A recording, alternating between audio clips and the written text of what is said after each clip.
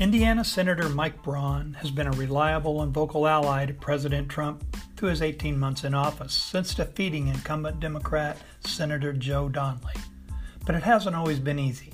On rare occasions, when he does voice ideas that seem contrary to the party line, he's taken a verbal beating for it. That and other things on the mind of Senator Mike Braun is our topic today. Welcome to this episode of the Tuesday Talk podcast. I'm Max Jones, editor of the Tribune-Star in Terre Haute, Indiana. Each episode of Tuesday Talk focuses on topics of community interest and features interviews with those closest to them. Our guest today is Indiana Senator Mike Braun, who visited Terre Haute last week while on a swing through his home state while Congress is in recess. Content editor Mark Fitton spent a few minutes with Senator Braun during his stop at Indiana State University. Here is that interview. Senator, what brought you to town today? Well, we finally are back to where we can visit Hoosiers.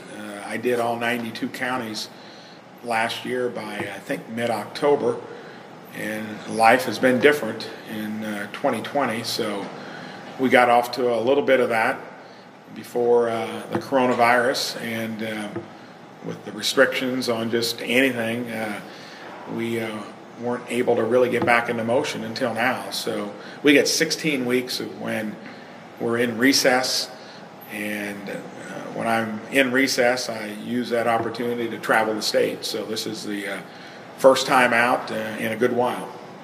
Okay. What'd you do while you were in town today? I saw on the congressman. We were down at TV2 on the way up, Farmersburg, and had some odds and ends at home before I left, and we are heading over to Indianapolis after we're done here in Terre Haute. But I try to, in some places still are, depending on how much they're allowing interaction, it's not like it was yet before, and I think we're in the extended phase of until July 17th, but mostly we're able to get back out and do it, and trying to find the places that are back up and operating. So small meetings today? Yeah, basically. Okay. Obviously, what's been on a lot of people's mind lately, in us being a university town, some of the unrest, calls for police reforms. You just took care of that business with your limited immunity legislation.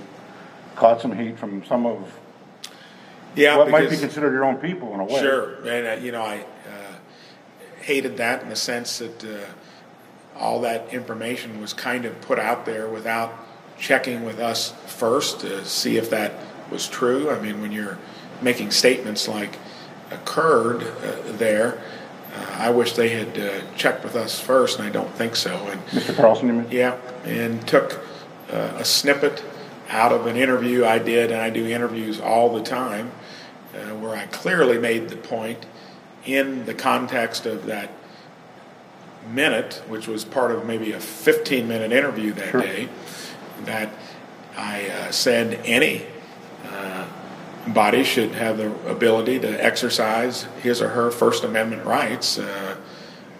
Black lives matter, all lives matter, and as long as you do it peacefully and you don't go beyond that. And that wasn't really used because they took a snippet that made it appear that I was a supporter of the radical organization that's associated with the movement, which that would have been simple. I would have categorically said I am not.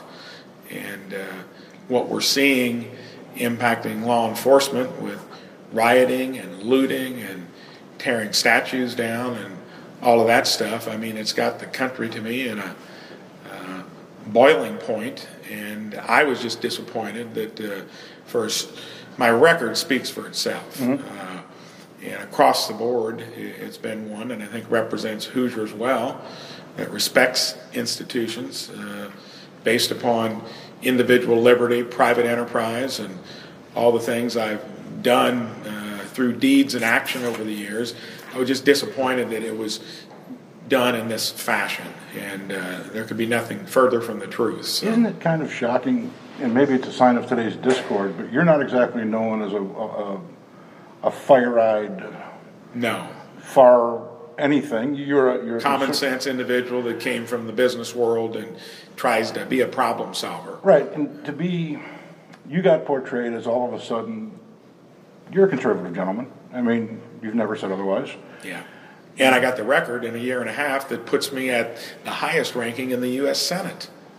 Isn't it kind of shocking? Is it just today's environment that somebody felt the need to come at you with that perspective? It just seems strange. I think that a lot of it is out of frustration because I know many that support me, and I got broad support. It wasn't from just the base of the party.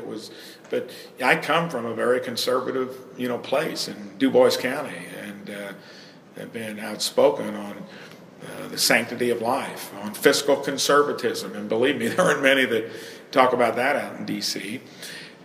And yes, to where you take this and you clip it out of context, and then you make statements that, or at least for me, I'm going to be out there talking about all issues that are of importance, and sometimes there is going to be this dynamic you get caught up in, and I think it's sad because you're not going to have people even want to get out on the edge to try to find solutions, and especially in this case where it was not true. So,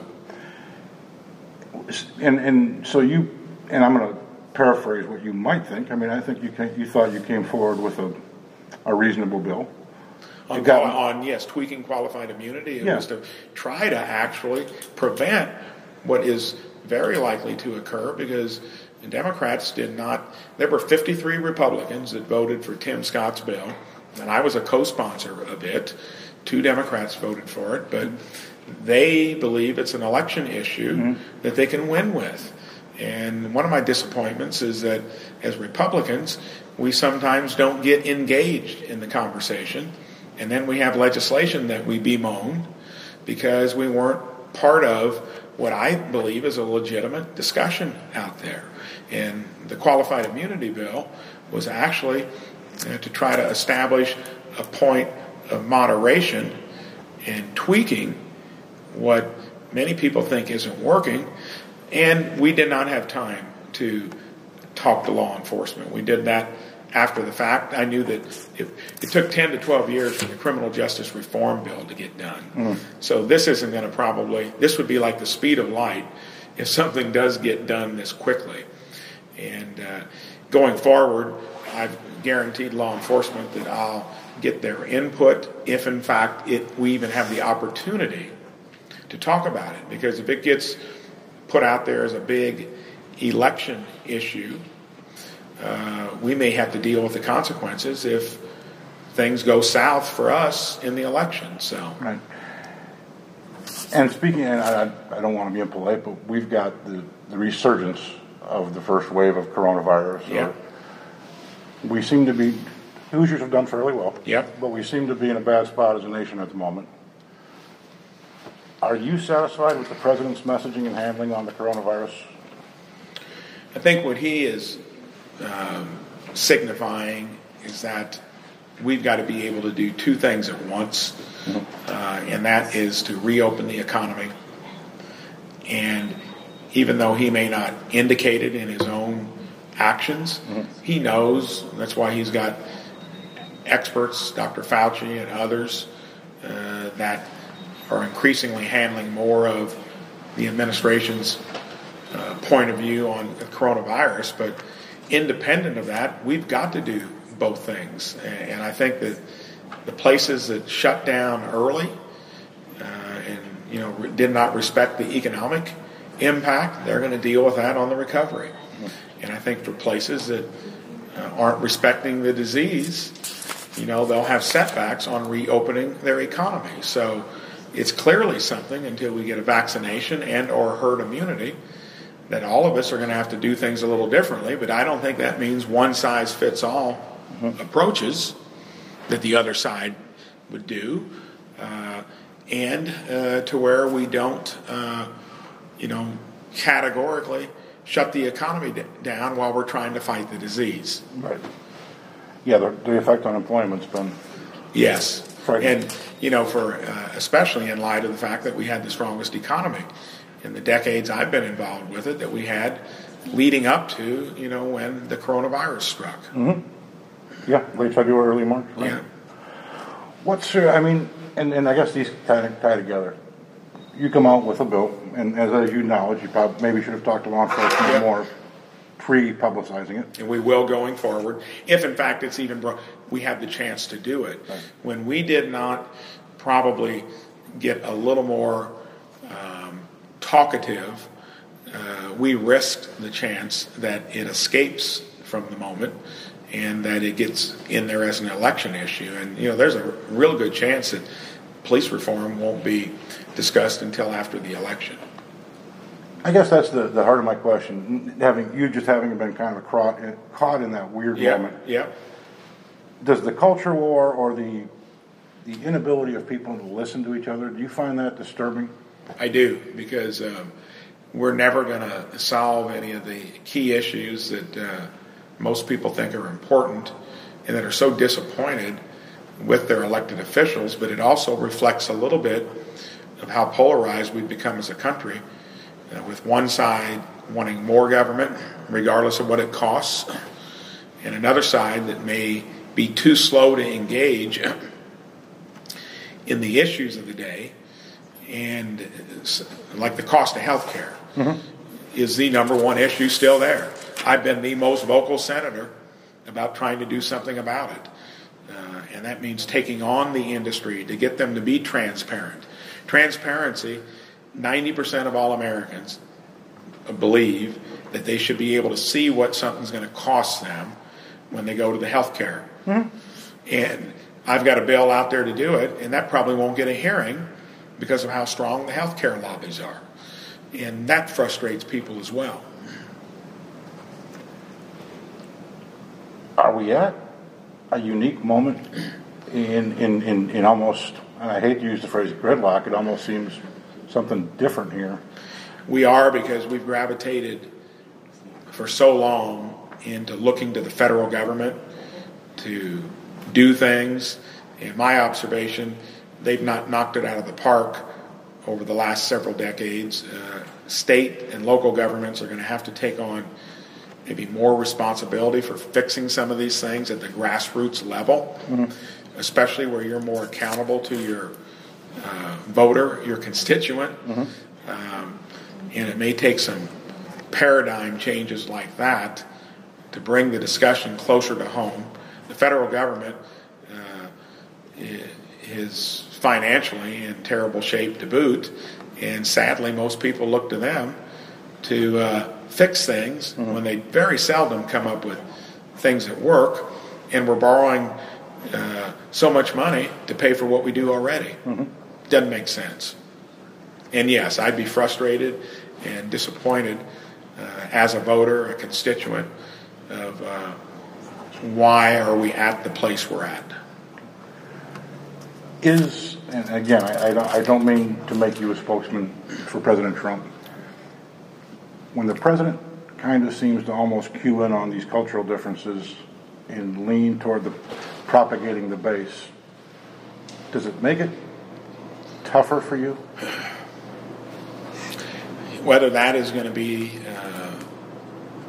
the winning message in the fall, all I can tell you is that President Trump was elected in 2016 because he was the embodiment of someone different compared to what we had for decades before him. When you get involved in a government that's as ineffective and clumsy as what the federal government is anyway, I don't know that there is an answer for what that right approach is. The economy is the most important issue to most people because everything feeds from it. And all I can say is President Trump needs to be reelected for the most important reason, because we had an economy that was working as well as it has for everyone. And the proof is in the data, where wages at the lower end of the spectrum, we're finally moving, and moving at a faster rate than it ever did before. And life is cruel sometimes, and then it interrupts, and now you got to sort through all this, and hopefully the focus will get back on what was working before these cultural issues came in to interrupt, because they seem to bring the worst out in us, not the best. Mm-hmm. And I'm almost certain that we'll go back into a place we're not happy with if the other agenda takes hold, especially as it impacts the most important issue, which is a good economy that works for all. Do you have any sense, because I don't know that most people do, the polls would seem to indicate the GOP is in for a tough fall. On the other hand, Mr. Trump especially has turned the polls on their heads before. Do you have any sense what we're going to see this November? I wish I did. I think it's going to be one that's as interesting to watch and as close to call as what it was back in 2016. But I just would advise voters to sift through the most important issues, and we're going to have to bridge these cultural differences at some point. But think about what was really working well, that nobody was disputing, other than just a few, was the strength of the economy. And I don't believe that can get back to where it was. I think you would expect what you had before Trump, and that wasn't great for America either, because we were slowly being overregulated and overtaxed with poor results coming from D.C. And President Trump has probably done more to weigh in on health care, which is the number one issue out there. And you know what happens every time he does? The health care lobbies take him to court. I was over at the White House last week talking with key individuals, with senators, about the transparency bill I've got out there, endorsed by the White House. And that is going to be the number one issue that we get back to. And then the number one issue that most people should have in mind is, who do you think will better run the economy after we get through all these other distractions? I'm good, Senator. I see Murray's getting ready to tell you got to get on the road. The transparency bill, I think, do you have any background on that you might be able to? Yeah, do you want us to, we can send you the... Yeah, because I think obviously you want to talk about that. And for the time I'm in the Senate, I term limited myself to where I won't do it more than 2 terms anyway. I'm going to spend on the key issues, and even sometimes it gets you entangled. Of course, most people will know, and I'll clarify it if I'm confusing someone. That hasn't happened often. But I'm going to try to be in the discussion, because if we don't engage, we'll be outmaneuvered. So I understand, and I apologize. I didn't have much time to. It's myself and 2 reporters today on the city desk. You're going to keep it to 12 years total, huh? Is your plan? Yeah. Yep, I made that pledge, and I will not forget it. That doesn't mean I'll not be engaging in some fashion after I'm done with the Senate, but I'm going to not be there more than 12 years, because like most, they say they're going to do it, I will do it. Right. That must be an institution that's even hard to think about leaving, isn't it? It is for many, because they get nestled in and like some of the trappings of being a senator. For me, I went there because I was frustrated with business as usual. Probably the same reason they got President Trump elected. And sometimes when you're going into an institution that you would like to see operate differently, you could be frustrated by it. I won't be. Having an organization that I ran from a little bitty company, I mean a hard scrabble existence for many years, into a national company that 3 of my 4 kids now run with a good young executive team. I had a lot of practice for how you deal with issues and complications over the years. So you're more interested in good management than you are the allure of being one of the 100 most? Definitely. Definitely. Fascinating. Yeah, it's hard to... It's a very elite club. And it is. But I didn't go there for to be in an elite club. It was to make a difference, and I'm not going to sit back I worked too hard to get there. I'm not going to make a career out of it, but I'm going to speak up on the issues I think are important and learn from any lessons along the way on how you do a better job at it. Sure. So at this moment, your number one priority is the healthcare transparency? Yes, and it's to lower the cost of healthcare. And I've spent more time on this issue, I think, than any other senator out there, and with ideas that are in several bills, but that's all on the back burner because of all the other distractions that have occurred over the last year. And in your limited immunity bill, you've also now got, I guess, it didn't come out exactly the way you would have liked it, but you do have a tool on the shelf. It's a template if we get back to that issue.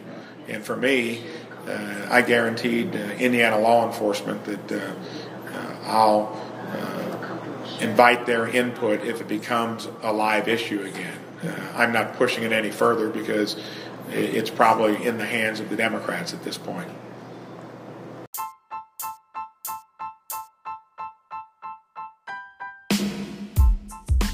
Special thanks to Mark Fitton for sharing this interview with Tuesday Talk, and to Senator Mike Braun for sharing his views on these critical topics. Episodes of this podcast are published each Tuesday at Tribune-Star.com and wherever you get your podcasts. That concludes this episode of Tuesday Talk. See you soon. This is Max Jones, editor of the Tribune-Star. Until next time.